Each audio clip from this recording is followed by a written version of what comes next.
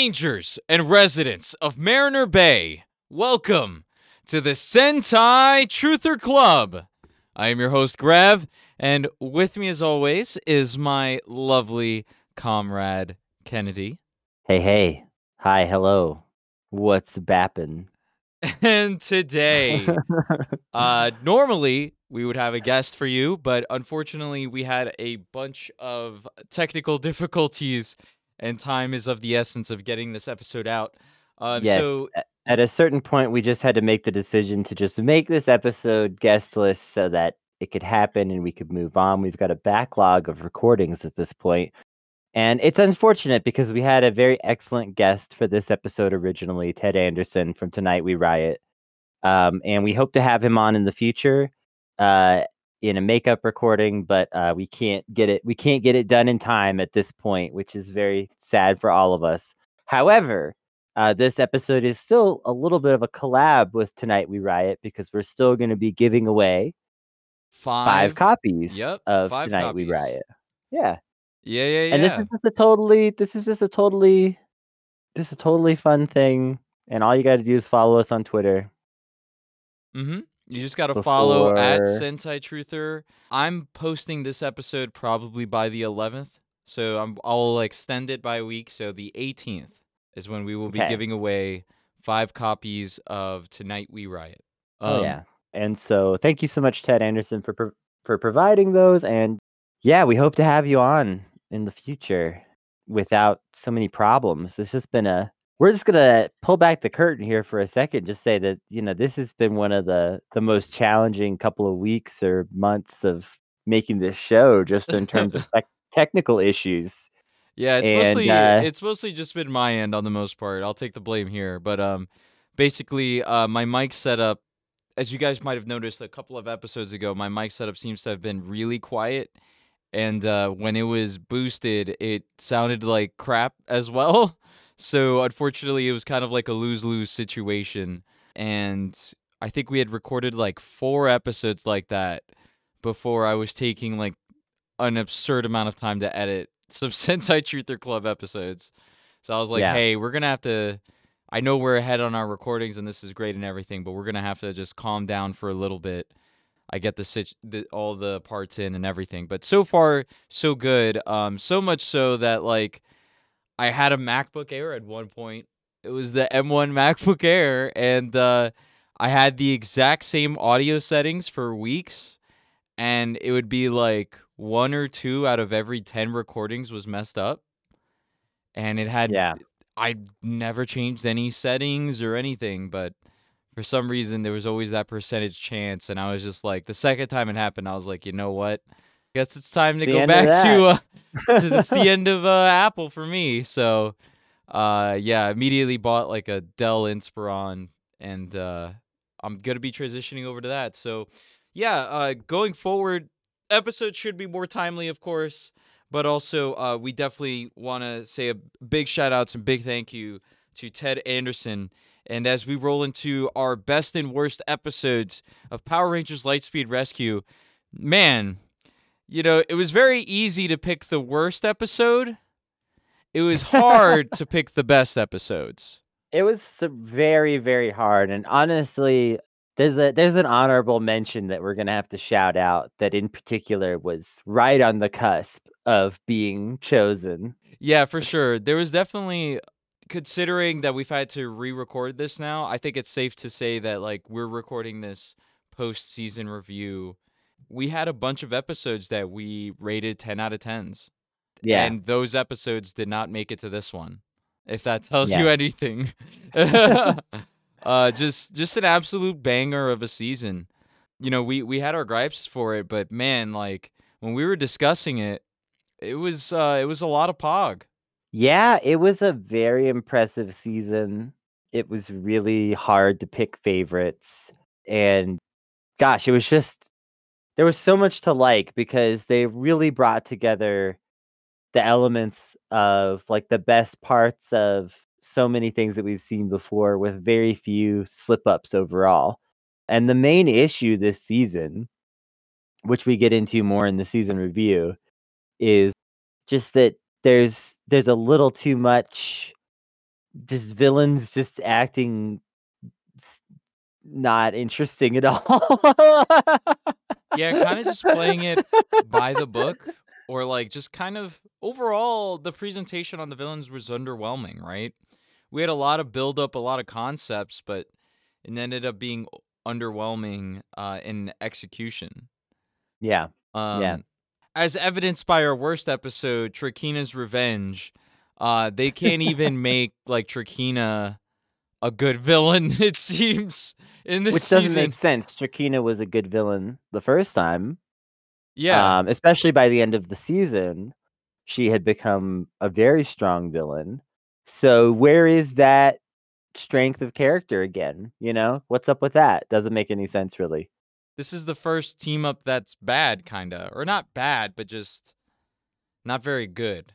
Compared to, This like, is probably the worst Ranger crossover so far, and that's saying something because one of them involved Justin. yeah. Which is, like, the bar for these crossover episodes, right? Because this is, like, the main television event, right? Like, when you think Yeah, back to Saturday morning cartoons and, like, all that type of stuff, when you get events like this, it's hyped up throughout the week. New episodes of Power Rangers, right? And you see, like, a trailer of, like, whatever the episode's going to be about. You know, you would hype something like this up, and it's unfortunate because, I mean, the main issue with the episode is Leo, right? Because specifically, we picked Trakina's Revenge Part 1. And right. Because the this was part two's a okay. Leo. Yeah, Part 2 was pretty okay, but Part 1, unfortunately, was very Leo focused.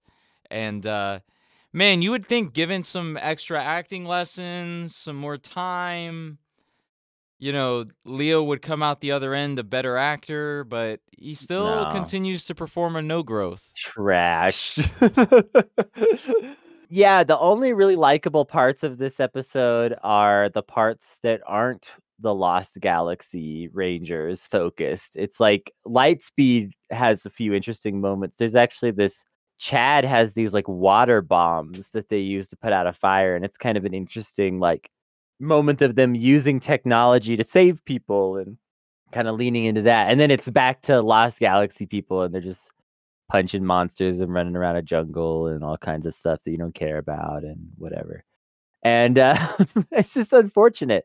And you know, if you needed any proof that they really like they care about these episodes and they hype them up and that they should have done better, it's the fact that this is a two-parter in a season where there's like almost no two-parters. That's another interesting fact. Yeah. Like episodes you would think would be two-parters are just, nah, we're just doing it all in 20 Getting something through it. minutes. Boom, boom, boom. This is one of the few two-parters, and yeah, no. It's a miss. At least this first part is in particular. And not because of time constraints or anything like that, really. It's just a simple matter of fact that these actors sucked in terms of like the Lost Galaxy stuff. It's really just this part as well, because part 2 features the other Lost Galaxy Rangers, and they're great. Like Kendricks comes on the screen, even Kai comes on the screen. You're like, oh, you know what? Maybe Kai wasn't that bad. You know? Maybe Yeah, we got to you're giving revisit the them filler all in Lost Galaxy and give Kai another chance. you're giving them all that nostalgic second chance, which is, of course, that's the point of the crossover episode, right? You know, is to bring these people back and you go, "Ah, last season's Rangers. I guess I kind of miss them." I guess I will buy the VHS tapes. Right. Yeah. I guess I will rewatch the entire last season I again. guess I will buy all the missing action figures I didn't buy the first go around. Yeah. It's another moment where instead of the new Rangers looking like shit alongside the old Rangers who looked cool as hell, this is the moment where it's like, nah, actually the new Rangers look cool as hell and the old Ranger looks like shit. Because the Lost Galaxy designs are really bad. Like, they're just really, really bad. Also, their power levels are low. Yeah, even compared to Lightspeed Rescue, which is like a government issued morpher, it kind of shows that the power levels are low just because they weren't, like, Leo wasn't able to completely murk Trakina. No. Like So yeah, Trakina comes off as like Vipra. Like that's how bad Trakina is in this episode. It's like they basically get like having the Lost Galaxy Rangers is like having 3 extra Power Rangers, not 5, in terms of strength or something like that. It's just kind of pathetic. Damn, dog them out more, why don't you? So that was the worst episode for sure. And honestly, there weren't that many other contenders for worst. Like, I feel like when we talk about worst episodes, we get very ragey because it becomes like a big waste of time when we talk about our worst episodes. This one, it wasn't like necessarily a waste of time. It was just not that good compared to like everything else we saw, which is a very like kind of milquetoast criticism in the grand scheme of things. yeah, but you almost feel like you could have just watched Not done part it. 2, Yeah, or including the recap of part 1, where it's just like, last time on Power Rangers, the Lost Galaxy Rangers showed up, and then you just watch part 2. You'd be yeah, fine. kind of like that Balkan skull thing, trying to explain away the fact that they were invisible for a little bit. Yeah, like a little bit of trouble with that in Turbo. Yep. Oh man, good Yep. times, fun times, fun times. Now, on the other hand, picking best episodes was a whole nother story because, again, there was so much to choose from. It was a bit of a challenge, but let's start with the first one sequentially that we picked, which is Trial by Fire, which is this sort of Carter build-up episode. And they really did this smart because this is literally the 3rd episode. So you hella go... surprising. Hella surprising. Like this is like this if this was any other show, this episode would have happened at like 23 out of 42 episodes or something like that. I mean, if this was Power Rangers 3 seasons ago, this episode would be like episode 15 or No, this 20 or episode would be like something. 30 out of like 39. You just get thrown this like it would be like another gung ho episode. Or it's like a really good canon character development episode that somehow takes place in the last like third of the season.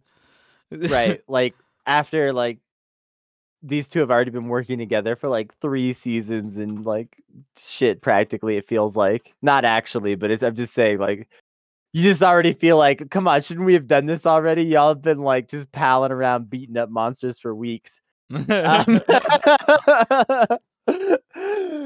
Yeah. Yeah. This is perfectly timed because episode 1 is the show intro. Here's the new Power Rangers. Here's the situation. Episode 2 is here's a little more backstory to the way things are, the way the world works. And here's your Zords. And here's like, kind of like the full stakes of things.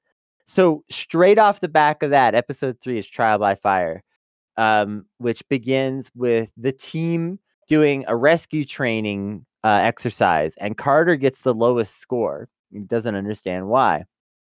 In the meantime, there's these like artificial earthquakes terrorizing Mariner Bay.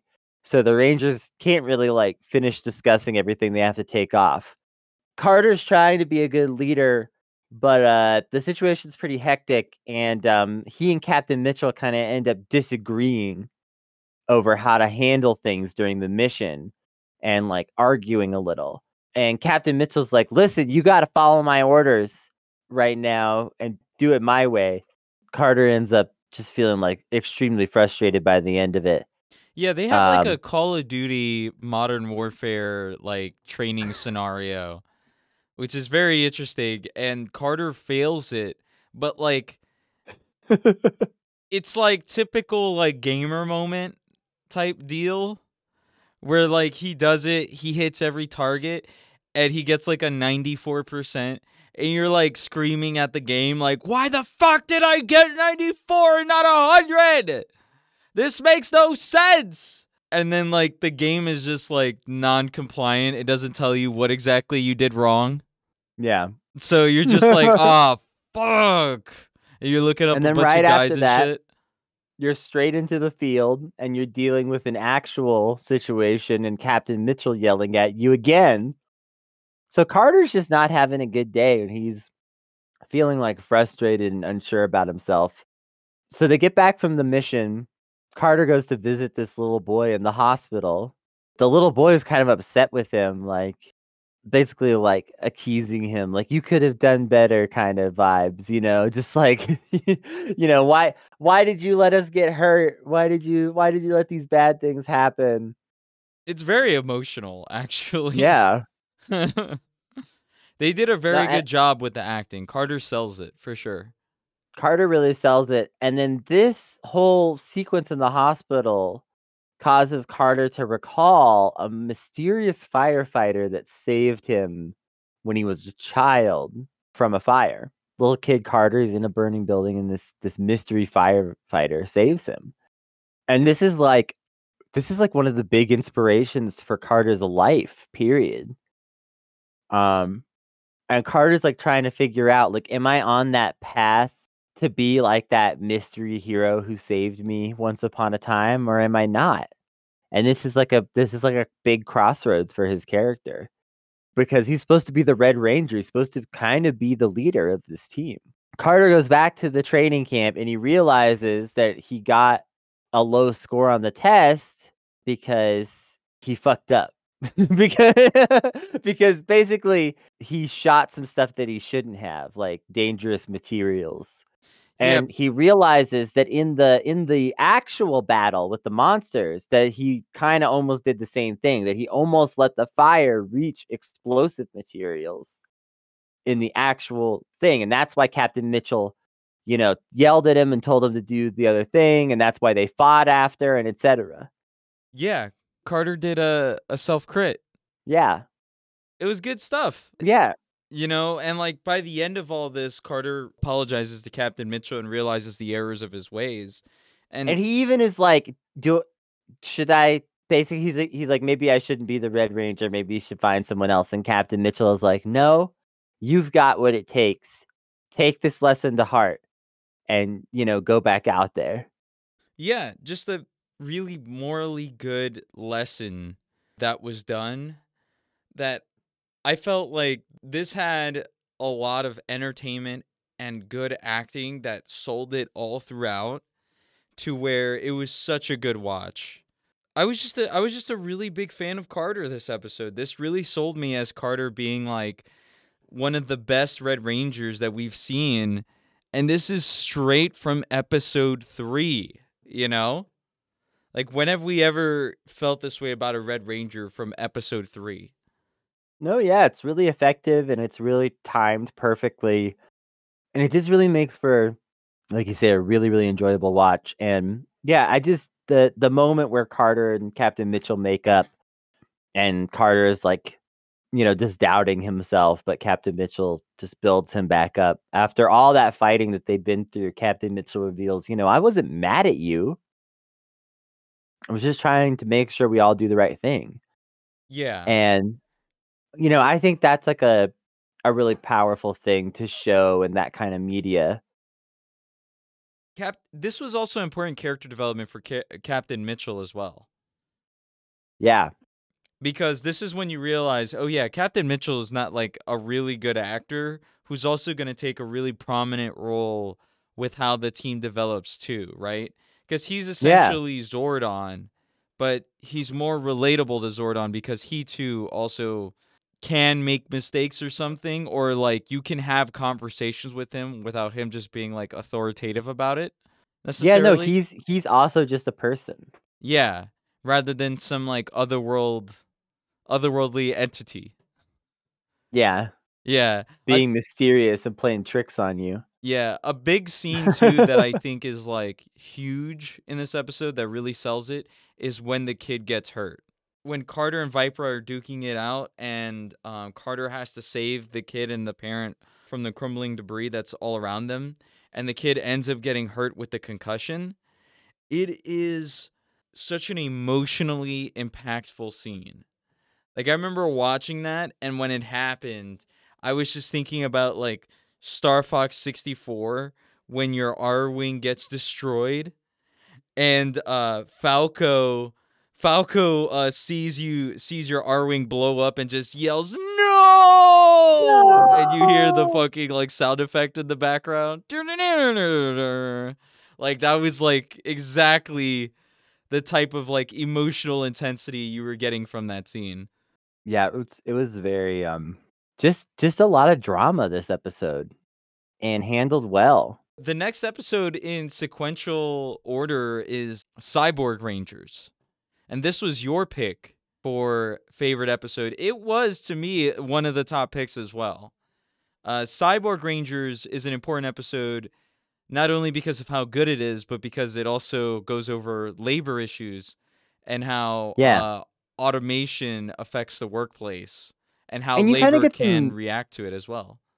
you kinda get some deep lore for the show, like this particular season anyway, where, like, they don't always pull back the curtain and get into, like, what's going on behind the scenes at the Aqua Base every episode and things like that, or what's going on behind the scenes with the larger government even more so.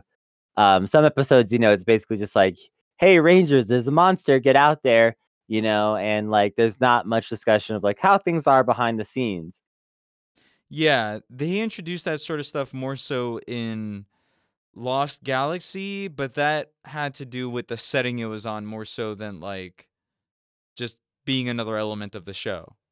Yeah, and it certainly appears, like, regularly here, but it's just something where you don't always get quite as much, information. Like, we knew more about the government of Terra Venture by far than we ever learn about, like, the government of Mariner Bay, for instance. But Yes. this is one of those opportunities to get a little taste, and it's a really fun one. It's just an all-around very enjoyable episode. I like to think of it as Power Rangers doing Black Mirror, kind of.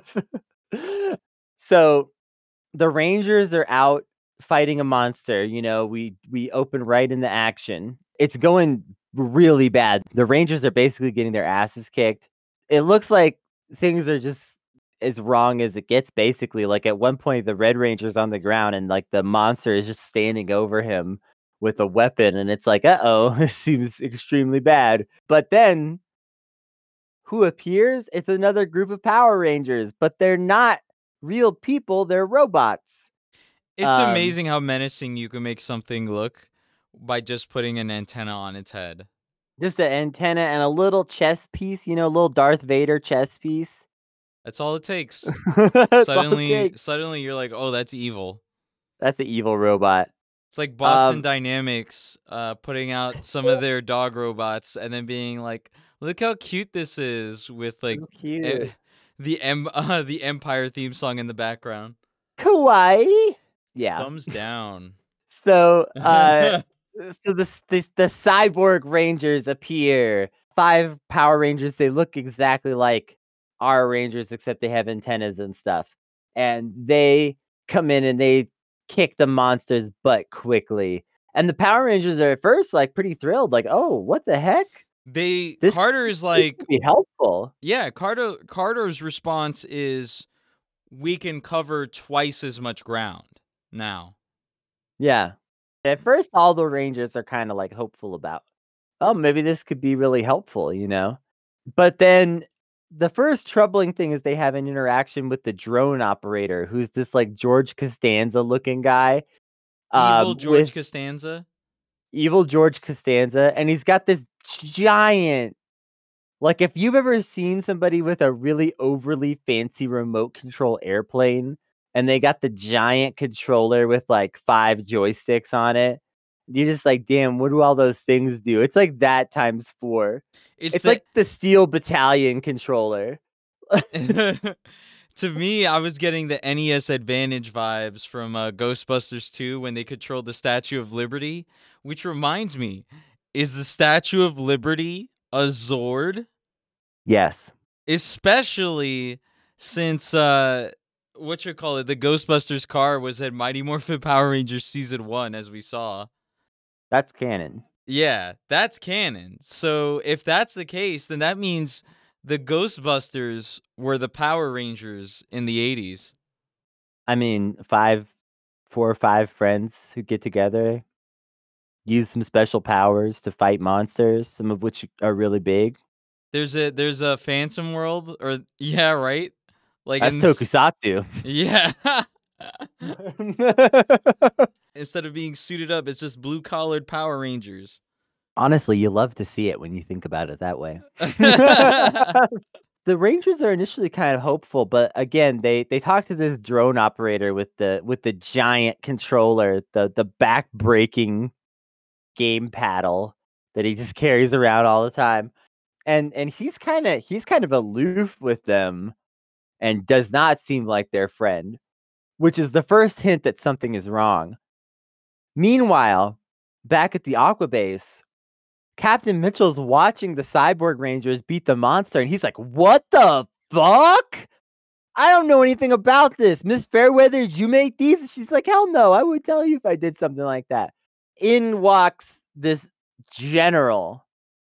I forget what his actual name is, but it's like one of those stereotypical like 90s action movie type names, like General Wolfhammer. It's like the Or like military general from Rampage 64.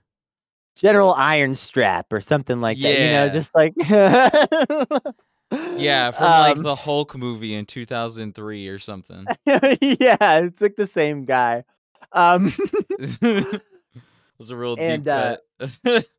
Captain Mitchell's like, "What is this? I wasn't told anything about this." The general is like, "No one was told. This was a secret project, and we're gonna use this to defeat the evil once and for all."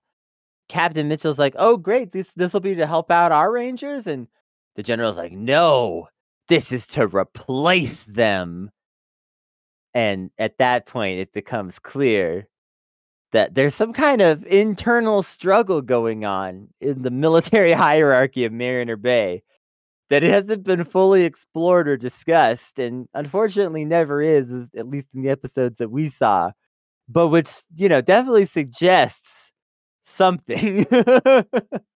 Yeah, right. This is Capital trying to worm its way back into the public, and it's not going to work out. It's not going to work out the way they think it's going to, right? It's like, "Oh, let's appeal now that there's a villain again, right? Now that there's a villain Right. again, oh, let's try and worm our way back into the USSA." Nah, son, not in this episode. Not I like to today. imagine that there's probably like a few of these like top level generals, and that not all of them agreed to the Aqua Base plan, and that now it's like, one of them is making a power play to try to oust these people that he didn't like or whatever. I don't know. It has a very interesting vibe, which is one of the reasons I like this episode a lot. Yeah, very Um, CIA versus Pentagon in the Middle East type shit. yeah, or like kind of like X-Files whenever they'd like fight with some other branch of the government. Like that kind of vibe a little bit. Yeah, for sure. So this is one of the I have to really draw attention to this because this is one of my favorite things. It's one of the funniest moments in the whole season, practically. So at this point, Captain Mitchell's like, "What are you talking about? Replace the Power Rangers?" And the general's like, "Yeah, just look at them." And the Rangers are like coming back from the mission in their Humvee, and the general kind of gestures to them as if like we're about to pan over, and it's gonna be like frat boys, throwing beer cans out of the Humvee. Good mission, guys. Bumping chests or something like that's like the way that like it sets it up. But instead, the camera just pans over, and the Rangers are just like, "Oh, is everybody's equipment in order? Everybody good? Let's Yeah, get back to it just was like." kind of like a scrub setup almost.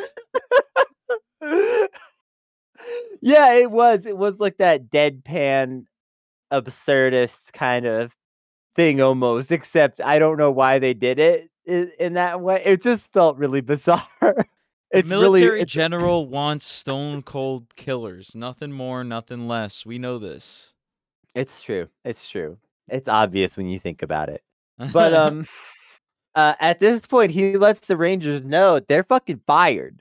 They turn in their morphers, and Joel in particular kind of makes a point of turning in his morpher with a little bit of indignation. And he's not like inappropriate or like out of line or insubordinate, but he just like hands it in with that like deliberateness and that look on his face like you're making a mistake, and I want you to remember my face when this comes back to haunt you. Joel really sells it here. Yeah. Not This the this first time, and not the not last time in the not the season. first or the last. No. This is why we love Joel so much. Yeah. The Cyborg Rangers, initially, they kind of get checked out by Miss Fairweather. We also cut to the villains for one of the better villain scenes of the early season, which isn't saying a lot, but it is saying something. The villains in this episode are kind of beginning their, or not to beginning, but like their power struggle about what's going to happen with the baby Impus and what's going to happen when Queen Banshira comes back. All that stuff's kind of coming to a head around this time. And so we get a little taste of that here also. The timeline seems to have sped up on a lot of these threats. And Cyborg Rangers only takes place like what, 7 episodes in, 8 episodes in? 7, 8, yeah, something like that. Yeah, and they're already like, hey, the big bad's coming. The big bad's almost here. Yeah. And the villains are kind of upset and freaking out a little about that, but it doesn't ultimately add up to a whole lot in this episode. But it is one of the best moments for some of these like villain lieutenants are like in some of these scenes like this, and it's worth noting that they happen. Listen, Even if the villains are a little disappointing. just say her name. Vipra. Vipra. Oh man. Yeah. Cool costume. Cool costume. Quite a bit of screen time. It's not much there. and gets done dirty at the end, let's be honest. But we'll get into that in the season review. Yeah, at this point, Miss Fairweather checks out the Cyborg Rangers. The general's kind of trying to impress her a little bit, like, "Oh, Miss Fairweather, aren't you impressed with the technology?" And she's like, I don't know. At the same time, while that's happening, the Rangers are basically recreating a 90s alternative rock band photo shoot. They've all been fired. They're in their street clothes, and they're all standing moodily on this small bridge. And it's just going for the like Downtown Abbey style album cover. Yeah. Nobody's looking at the camera. Everybody's looking in a different direction. And they're kind of talking about it, and they're like, shit, this sucks. And you kind of get this range of emotions from the different characters as they sort of reflect on the fact that they've been fired briefly. The Cyborg Rangers, in the meantime, are deployed because that monster from the beginning of the show is back. And at first, the Cyborg Rangers seem to have the upper hand. The dorky drone pilot is doing his job and keeping them under control and having them do the right things. And they seem like they might win. But then this monster turns out to be an electricity monster. And he shocks the Cyborg Rangers, which, of course, anytime you zap a robot really hard, it turns evil. We know this about children's television. It's almost like this has been a warning for a very long time that maybe we shouldn't trust technology with making life or death situations. Right. So what happens? Oh no, the Cyborg Rangers turn on the drone operators and start coming towards them instead because of the electric shock.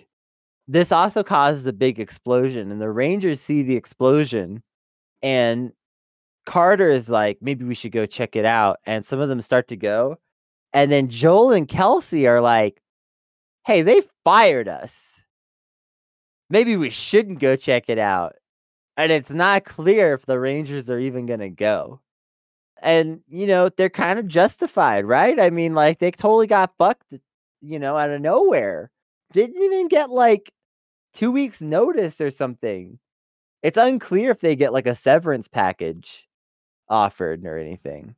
This seems like a sort of coup attempt at a particular department. Yeah. Interdepartmental coup of some kind. Very abrupt. And so it's not clear if the Rangers are going to go check it out because, Joel and Kelsey are like rightfully upset. But of course, they soon show up to try to save the day. And without morphers, start throwing down with the Cyborg Rangers. Yeah. But Yeah, and Carter just says like, "Hey guys, I know we're not necessarily like employed by the government anymore, but we should still help out because we're good people." yeah, and because like rescuing people is something we all believe in, Yes. like this is fundamental to who we are and like the values that we all agree upon that bring us together as individuals. Exactly. Yeah. That's honestly like there's a lot of cool stuff like that that's very positive this season. You know, it's funny because you kind of sort of picked another Carter episode as a favorite episode. It's not strongly a Carter episode, but he does get a little love here. But part of what I love about this episode is a lot of characters get a little love. Among them, both Joel and Carter. And Kelsey Joel to a little also, bit of an yeah, extent too. And Kelsey a little bit too. I all three characters that I love. Not that I love them way more than the others though, because I loved pretty much every character this season. But lots of characters got fun screen time, and also Captain Mitchell gets a bunch of screen time because while all this stuff with the Rangers and the Cyborg Rangers has been going on, Captain Mitchell and the General are watching the Cyborg Rangers, and as things go increasingly wrong, they're interacting in these different ways, and the General starts to kind of melt down. Yeah, the general starts to start sweating. He starts looking like he starts looking like whoever whatever leftist findom he sends money to just logged onto the chat. Oh man. um Yeah, he's just like, my job has suddenly gotten in danger all of a sudden. Yeah, he's looking terrified, and Captain Mitchell, is watching these cyborg rangers go rogue, and he's like, "General, what do you want to do about this, huh? What do you want to do about this, you little bitch? What do you want to do about this, you fucking piece of shit idiot who came up with a dummy plan and now it failed, blew up in your face, huh? Huh? Huh? Nothing? Okay, I'm taking charge of the situation." Back to the Rangers, like we said, they start taking on the Cyborg Rangers without morphers, knowing that, this may not go very well. But Captain Mitchell has already had that whole exchange with the General we just mentioned. So he rolls up. He's got the Humvee. He's got the morphers. He's tossing out the morphers like he's a promo guy at a Nickelback concert on the sidelines there, just throwing T-shirts. You want a Is T-shirt? That Coachella. You want a T-shirt? is Captain Mitchell like allyship from the PMC? Kinda. He kinda crosses the picket line. But I think more importantly, Captain Mitchell, I think in many ways embodies a lot of ideal aspects of the politically informed soldier. Something that a lot of our revolutionary heroes talked about. Captain Mitchell is a soldier who understands the political machine, understands that the part that he plays in it is slightly dirty, and does his best to keep it as clean as he can in spite of that, because he knows what's at stake is real consequences. Right. Well, if his department goes down, that's it for Mariner Bay. Pretty much. Pretty much. So, yeah, like he's got the world on his shoulders right now. Yeah. So Captain Mitchell rocks up with the morphers, and they morph. They beat the Cyborg Rangers. The electricity monster is still there. He gets big. They whip the Zords out. They beat him too. All is kind of back to the way things should be, so to speak. Um, they head back to the Aqua base, and the General does his best to apologize enough that maybe they don't all file major complaints against him. Yeah, the man is kind of like groveling. It seems like he's like openly apologizing to everyone in like within 5 feet of his vicinity, just to make sure that he's gotten his point across. So that way they don't do anything. But the Rangers ain't no snitch. No, the Rangers don't seem interested in making a bunch of trouble for him because, that's not their way. But I imagine Joel and Miss Fairweather both file complaints. Yes, I agree. I think specifically Miss Fairweather definitely like has And filed a complaint Kelsey about acts that. as a witness for Joel's complaint. She's like, she doesn't want to file one on her own because it's a lot of paperwork, but she's like, I'll give statements for your complaint to back it up. And Yeah. Joel's like, okay, that's a good deal. Yeah. Yeah. Miss Fairweather definitely has to attack it from a ethics on technology front. For sure. Yeah, for sure. That just you know she's You gonna. know she publishes reports on like the scientific journal. Yeah. She's like a website administrator in that timeline for the scientific journal. You just know she'd be on it like that.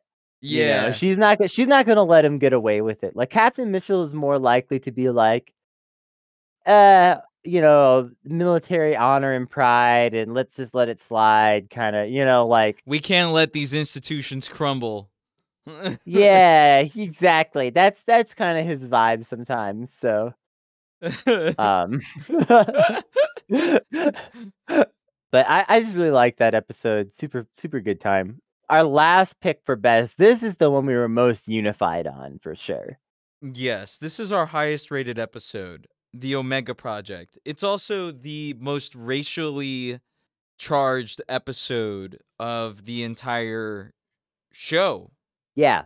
It's also kind of class charged, and it doesn't fully explore all of the themes at play here that like it could fully, but it definitely brushes up against some heavy themes, and it's not Multiple afraid different to themes. yeah, it's not afraid to like sort of toe the line with some stuff that they've never really touched on before with Power Rangers in this way.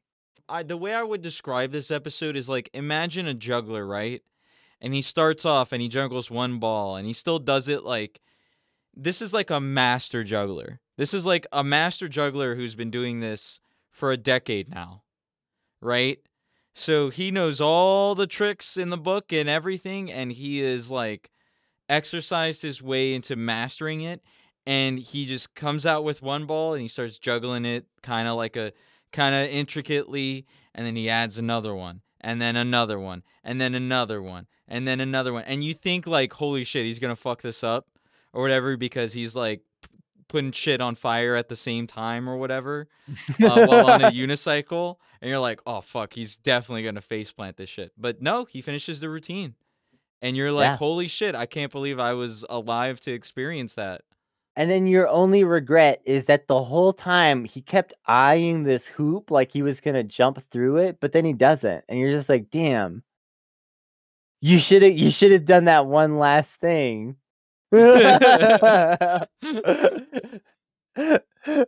But then you're like, can I really complain because he really did so much? Yeah.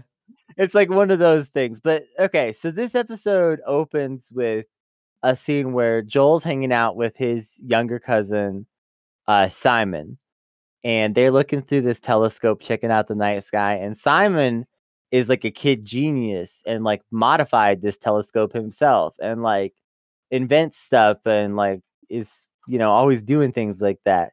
Joel's like, wow, all this like science stuff you've been doing lately is really impressive. And Simon's like, yeah, do you think I'm good enough that I could join Lightspeed now?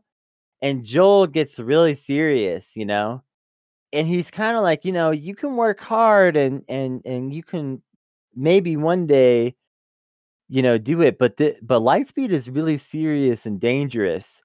And you definitely kind of get the vibe of like the older sibling who like joined the military because like moms needed medication or some shit and like no one could pay for it, and you're just like, shit, I gotta go, I gotta be the one. And then you come home from like your tour of duty for like a break, and your little brother's like, I want to be just like you, I'm gonna join the Air Force too or whatever. And you're And like, you're just like, no.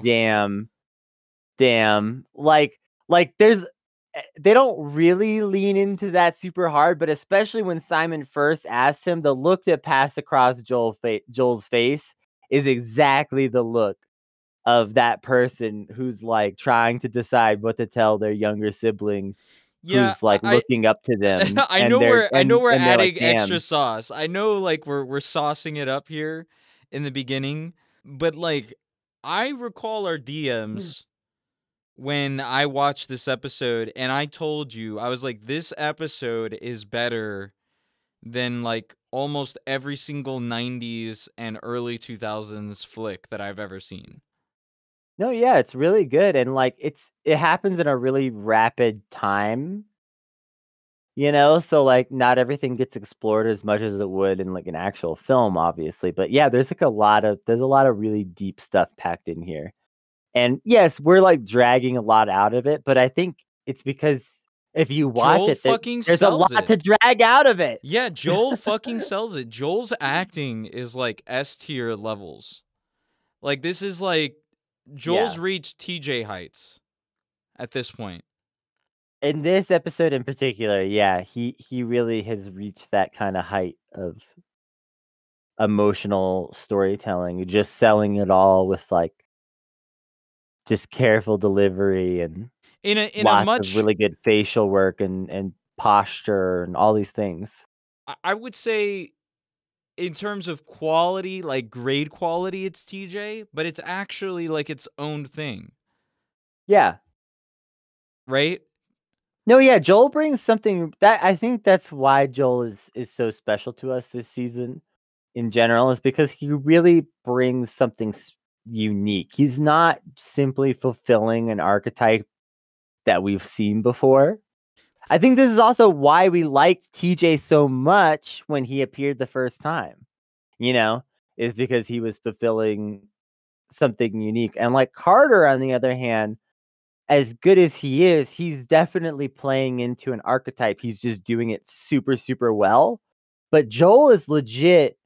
He's a new type of Power Ranger. We've never seen a Power Ranger like Joel before. Yeah, I can't really cuz I was trying to see if like I could compare Joel to literally like anybody else.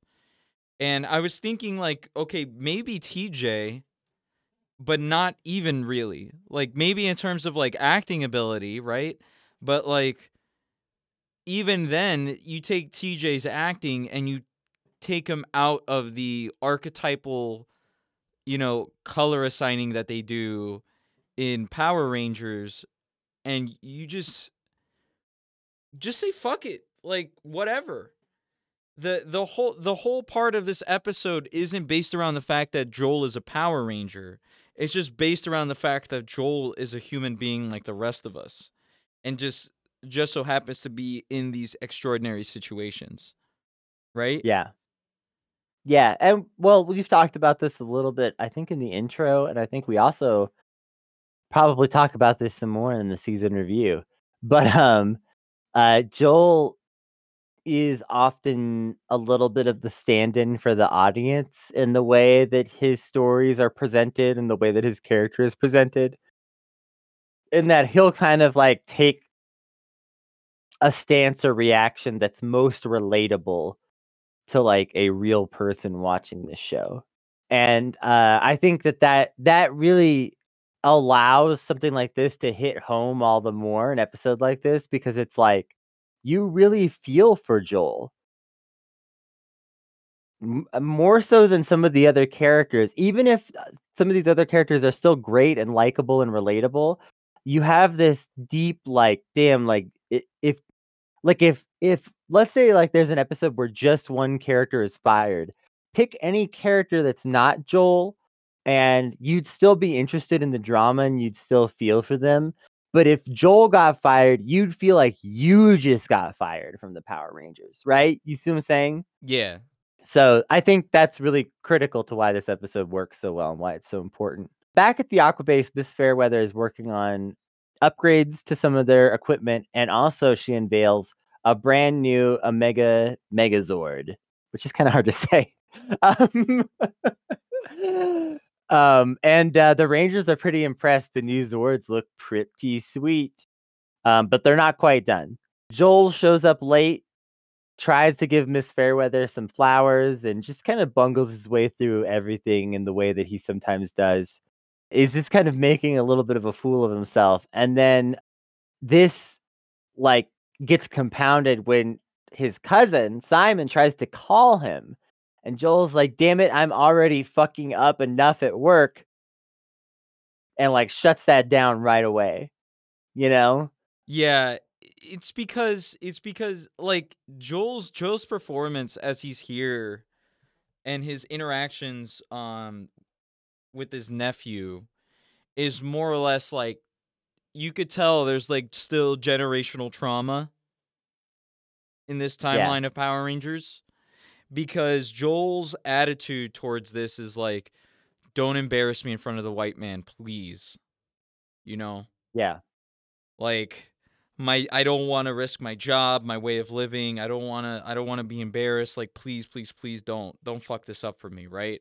Whereas Yeah. like, had it been literally any of the other Rangers, it would have just been like, oh, haha, this is my nephew. He's come here to show you guys something, you know?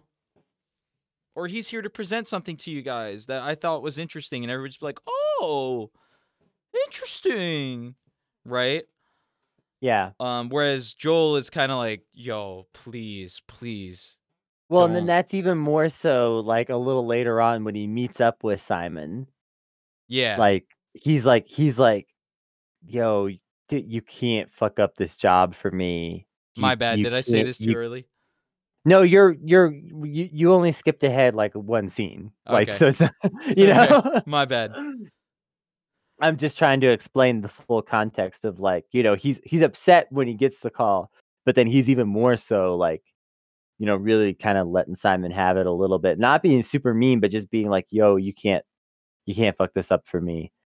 There's a certain way that we have to act in front of these people, and it definitely has that aspect of like act in front of these people, like when people from marginalized group goes to the professional world and try to hide the things that they know the professional class will look down on, but that realistically are a part of their life and that they're not going to stop doing. You know, it doesn't matter if having a sloppy backyard barbecue on paper plates, with people getting drunk or something like that. Like, it doesn't matter if like that's like what your family wants to do on the weekend or something like that. You got to hide that shit, right? Like poor people, we all know this. Like we all have something like that. I was just speaking to something that kind of relates to me there, but like anybody who's been poor and marginalized at all, and trying to like get into a more professional world, you hide that whatever it is, whether it's like redneck behavior or it's the like Latino family gatherings that you don't want the white folks to know about necessarily, or in this case Joel with his black family. Like I don't want the white folks to know that I have certain kinds of things going on in my life. It's just like they don't fully touch on it, but they do rub up against this very deep thing that I think, like I say, kind of anybody who's been through this struggle to get into the professional class for any reason can totally understand. Simon's like, listen, I'm really sorry, but this is why I was trying to get a hold of you. It is important. There's an asteroid headed towards Earth. I should mention the villains also knew this, and their plot, this is the only failing of this episode. We're talking about how deep and powerful and like fucking philosophical and existential this episode is, but there's one really stupid thing about this episode. I'm about to tell you what it is. So the villains notice that there's an asteroid headed for Earth, and they're like, "Oh, okay, that's our plot." Yep. Mutually assured destruction. just just oh hey, there's an asteroid headed for Earth. It's gonna destroy Earth. Great, we did it. And they just start like kicking back somewhat and acting like they won because this asteroid is headed towards Earth, and they figure that's all they got to do is just wait for it to hit. Yeah, why not? Just fucking the only complaint I have about this episode is this. And it's not enough to really demerit the episode on, especially because it's kind of funny. But it is like, what the fuck? um, Well, so you've got a character in the villain side that's like already died and has come back to life. So like they're well aware of what the afterlife is like. So they're okay with it at this point. yeah, they're just ready to go. Drink the Kool-Aid. Oh man. So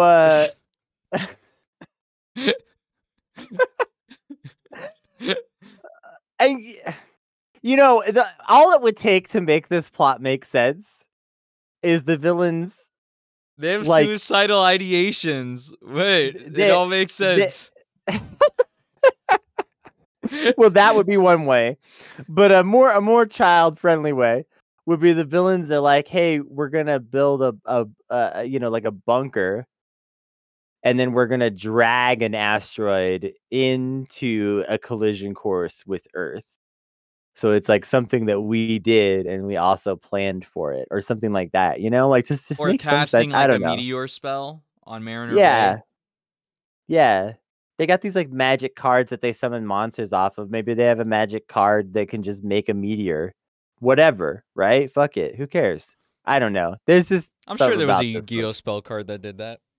I'm sure. Mystical Space So, Typhoon, Mariner Bay. you've activated my trap card. Asteroid coming at Earth by chance. That's the card. There So probably is like a Queen Banshira card where it's like pay 500 life points to resurrect this card from the graveyard, and its like status effect is on the field, but its attack and defense is 0 because it's a statue. Then you yeah, pay you have like to like, 1,000 life points to like transform it into like a 3,000 creature with and like a it's one of those special effect. cards. You got to figure out how to get it into the graveyard without it ever entering play originally. Oh, you have to like discard it from your hand. Yeah. Oh, God, I hate those strats. Cards like that are ridiculous. So Simon's like, yo, I did some looking through the telescope and I did some math, and there's an asteroid that's gonna hit Earth. And Joel's like, oh shit, we gotta try to tell someone about this. Realizes that this is like actually very serious and that Simon wasn't just fucking around and like, messing with him or something. And Props to Joel for believing, by the way. Like yeah, any he other did. parent would just be like, shut the fuck up. Joel does not be like, Simon, what are you talking about? I don't know about this or something. Like he's just like, you showed me compelling information. Let's go. And that is very like affirming, Oh, yeah, this is like we could have had the Ernie response of like, "Oh, yeah, it's okay. The government probably knows. They'll take care of it." Right. But he's way too smart for that. And he's like, I work at the place where we monitor global threats. I would know about this. So Joel and Simon head to the Aqua base, and they try to get Miss Fairweather's attention to like tell her about this, but Miss Fairweather's kind of like, and speaking of like continuing the racially charged, there's a little bit of a racially charged element to the way Miss Fairweather treats them. Let's be real. As much as she's a likable character, she's not above casual racism as instilled in her by society necessarily, right? Yeah, I guess it's not necessarily as overt as like previous seasons. I wouldn't necessarily cause it as like it wasn't anything egregious to like No, and dock it. it's very borderline too because Joel kind of harasses Miss Fairweather. So it's like there's a bit of give and take there. But it Yeah. also feels like, there is this slightly dismissive, like, I'm too busy to hear about this attitude that it's like, you wonder, would she treat a white ranger this way? You really have to wonder this. The episode just sets up too many of these questions. I think on its own you can get that, but I think in context it's more or less like she could also just be like, "Hey, now's not the time for you to be flirting with me." Right. You know, because It's definitely borderline. It's definitely they do borderline, but it's like a at this point thing. in the show, how many I think we're like a good number of episodes in at this point of the show, like there's a whole will they won't they that's been going Yeah, on it's since a whole thing. literally episode 1. Yeah. So it's kind of just like, Um, "Hey, not right now, Joel. I'm like literally in the middle of a scientific breakthrough." yeah. You just can't help but notice things like that a little bit because it is such a racially charged episode in a lot of ways, and Yes, yes. yeah. And I think another thing that kind of sort of adds to it too is just like it could just be a byproduct of that stuff too, right? As like it's one of those things where it's like they're doing what they can to serve as like the liberal version of like reparations for Mariner Bay, right? Yeah, As much as yeah. possible. So like some of that internalized stuff still hasn't necessarily faded away completely. But it seems like it's Yeah. much better than than what post 9/11 has done to us, so Oh god. So, what ends up happening is that while they're trying to get Miss Fairweather's attention somehow, Simon just breaks into a computer and uploads his data. And they're like freaking out, like, is this little kid hacking? Is he hacking? What's going on? Yeah.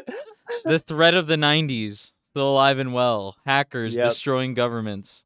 When we imagined that future, that was cool. Oh, it was so cool.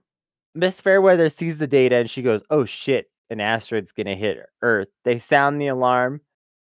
They decide that they gotta immediately do something about this, and they send up the Lightspeed Solar Zord to try to blast the asteroid.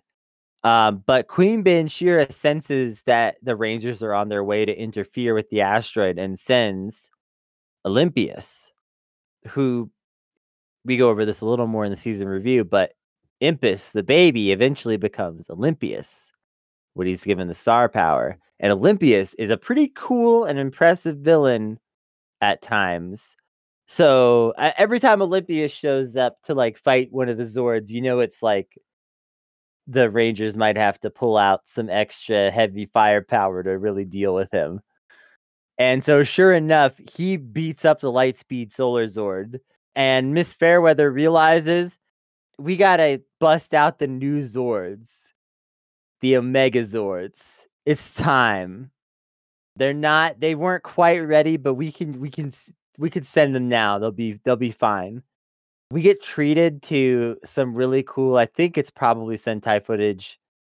I'm almost sure, honestly, because it's this kind of stuff is almost always the Sentai footage. It Although is you can amazing never be Sentai too footage. sure um, of them loading the Omega Megazords onto the train. God, Ooh. that's just Yeah. some really cool, like, practical effects and miniatures work and different things, like video compositing type stuff that, like, makes that little scene happen. You really have to appreciate that as, like, one of the coolest bits of practical effects we've seen all season. Yup. The And Sentai we footage in saw this a episode is just Zord. wow. Just wow. Just wow. Incredible. But it reminds me a bit of like how excited we were when we caught the rotoscoping of like Saber-Tooth Tiger in the introduction to Mighty Morphin Power Rangers or something like that, where we were like, yo, the rotoscoping of like all this shit is incredible. I don't know how they pulled Yeah. this off. Yeah. It's like another one of those moments where it's just like you're in awe watching this shit on screen, like, wow. Can't believe they pulled this off. The Omega Zords head up to the asteroid, and initially they form this thing called the Omega Crawler because apparently the Omega Zords have a few forms, which is kind of a neat feature to them. Good selling point. Yeah, especially because the Omega Zords themselves are just kind of decent. Like they're not the coolest looking. It's not the coolest looking Megazord we've ever seen, but like it's cool that the Zords can like do a few different things. That kind of makes them exciting. Yeah, in this case, Um, this one, like, the Landwalker mode is really good. And then the regular, like, fighter mode, I guess, with the Javelin also looks pretty good. But I think the actual Zord design itself is, like, very samey yeah, compared to it's kind of some. 7 out of 10. Yeah. But man, the Landwalker mode really But the sells it. different modes, yeah. What's interesting at this point is that some, like, claws come out of the asteroid and grab them, which is an unexpected little twist. That was the villain's plot point. They're like, no, no, no, we're hell bent on getting It obliterated really feels together. like they should have addressed like, this really just makes it seem like they should have just been like, "Yes, it's asteroid magic. It's magic asteroid," you know? Oh, like cast the As meteor the type plot. spell. Right, yeah, because like, here it is, and, like, oh, the asteroid has some kinda weird power that it reveals. So, they're Kind of like Dragon's uh, Dogma type shit. so they shift the Omega Megas or the Omega Crawler into the Omega Megazord, and they blow up the dang asteroid, and Olympius more or less retreats. The Rangers head back to the, Aqua Base, and Joel, in the final moments, gets this clever idea, not so clever, to try to get Simon to ask Miss Fairweather to go on a date with Joel because Simon and Miss Fairweather have been palling it up the whole time in the control room, monitoring things. And, like Miss Fairweather has realized that, oh, Simon's super smart. And she's that kind of person that once you reveal that you're ultra intelligent, she just instantly likes you. So, So this is you could tell from the way this episode was directed and everything that Joel's character has never like had to play wingman before never had to because play wingman. Also, never had to chase before. He doesn't know what he's doing at all. yeah. He's the celebrity pilot that people just fall over to date. Yeah. And Yeah. so, yeah. Because in any other instance, like if you've ever had the experience of being a wingman, you would just tell your boy, right? Like, yo, ask her about me. Like, see how she feels or whatever, right? So that way I know whether to proceed or not. But he's like, no, no, no, just go straight for the question. I'm like, Yeah, homie, and like, no. you lack all sense of No. nuance and everything. That's no way to approach. What the hell? And it's clear that, like, this is an unusual kind of fish out of water thing for him because he's a very charming person overall, Yeah. It's but he genuine. can't It's not malicious. yeah. Yeah, he just can't figure out how to, like, get past this stuff. And as we kind of get into a little more in the season review, I think for Miss Fairweather, a big part of it is she's just not sure if she wants to commit while they're in all this danger, which is something we talk about. Several of the characters kind of give off this vibe to an extent about certain relationships that they have. For Joel, it's like rolling a 1 on a charisma check. Even though you have like a super high charisma stat Like, that that's gives you the like a stat you +3 maxed out. modifier with like a +2 charisma modifier, ring on equipped and everything, and you just kept rolling 1s. Every time you decided to like try and flirt with this one girl that you're really into. Yeah, that's pretty much the vibe. So And the girl's like, naturally, like, I probably would give this a chance if you just didn't keep flubbing it every single fucking time. every time, Because, like, yeah. he flubs it this one. Like, he burnt out his goodwill because he decided to, like, not have any nuance or anything about it.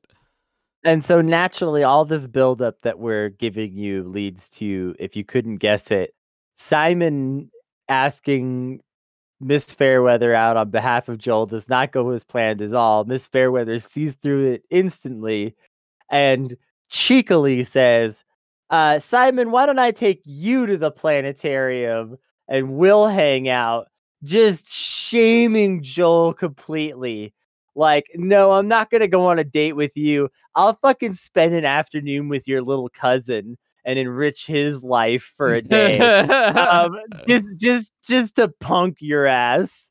Just amazing. The sickest burn ever. Yeah. Miss Fairweather, like, goes hard in the paint with shaming Joel. It's You ridiculous. you love to see it to an Yeah, you extent, do. honestly, to a large extent. Yeah. Most of the time, it's like hilarious and not a problem at all. and sometimes very well deserved. No kidding. Yeah, no, this episode just it had it all, right? Like Joel's acting skills really shone through this episode in particular. Not to say that this is the only episode it ever shone through, because it shines a lot in other episodes, but in particular, this was Joel's most defining episode of the season. And hot damn, this is like we I think we rated this a 12, and I think I still stand by that, because it's just an incredible episode. This is gonna go into like the pantheon of like best Power Rangers episodes of all time. Same thing, I think, with a couple of Yeah. our other nominations with Trial by Fire and Cyborg Rangers, just because these episodes took like sort of socialist moral lessons and put it down into like 20 minutes of television. Yeah, really amazing stuff. I want to make a quick, before we do our final ratings here, I want to make a quick shout out to our honorable mention. This episode was really close to being included in the best. It's Up to the Challenge. And we talk about this one a little bit in season review. It's basically Chad's Kung Fu movie, and it's so cool. Yeah, Chad the Blue Ranger. Definitely a Chad, especially in this episode. Up to the Challenge.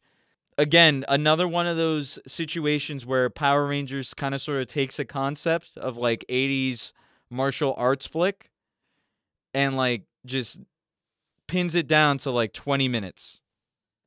How can we do this in 20 minutes? And then Chad himself takes a lot of pride in his Asian heritage, and he has a genuine interest in martial arts, and it comes off on screen. And yeah, it's definitely a recommended watch on us. But this was kind of been like, honestly, all in all, we could have like been like, hey, we could have done 4 episodes really, but I would be remiss to not also include Omega Project in my favorites. Yeah, for Like sure, it's that good that I was like, like we can't actually like fully collude this time around like how we normally do. Uh Yeah, I am glad that we agreed on the worst, but I mean it was just so apparent this it was season in really obvious. particular. Yeah, Um really, really obvious. I can hardly think of another nominee. So let's have our final ratings. You want to go first, or shall I? I'll go first. Really All right. easy. Trakina's Revenge Part 1 is a 6. As bad as Leo's acting can be and as underwhelming as Trakina was this episode, you can't really go wrong with Lightspeed Rescue. The Rangers kind of like pull the episodes on their backs and hard carry you through to the end, despite, the contrast with Lost Galaxy. Yeah. That's a 6. Omega Project's a 12. I've already talked about that. Trial by Fire is an 11. And Cyborg Rangers, in my eyes, is a 10. All episodes that are perfect or exceed what I would think would be a perfect Power Rangers episode. It's that simple. This season in general really raised the bar on quality in terms of Power Rangers. Yeah. As you know, I don't like to break the scale quite as much as you. But I would still say the Omega Project is an 11. It's that thing that goes a little above and beyond the expectations that you had and deserves that kind of accreditation for sure. 100%. I I don't know if the other two are 9.5s or 10s, but they're like in that top range in terms of just like Trial by Fire. The only complaints you can have about it is that it's a little too much too fast at times, and they could have just given a little more breathing room to Carter's development in certain respects.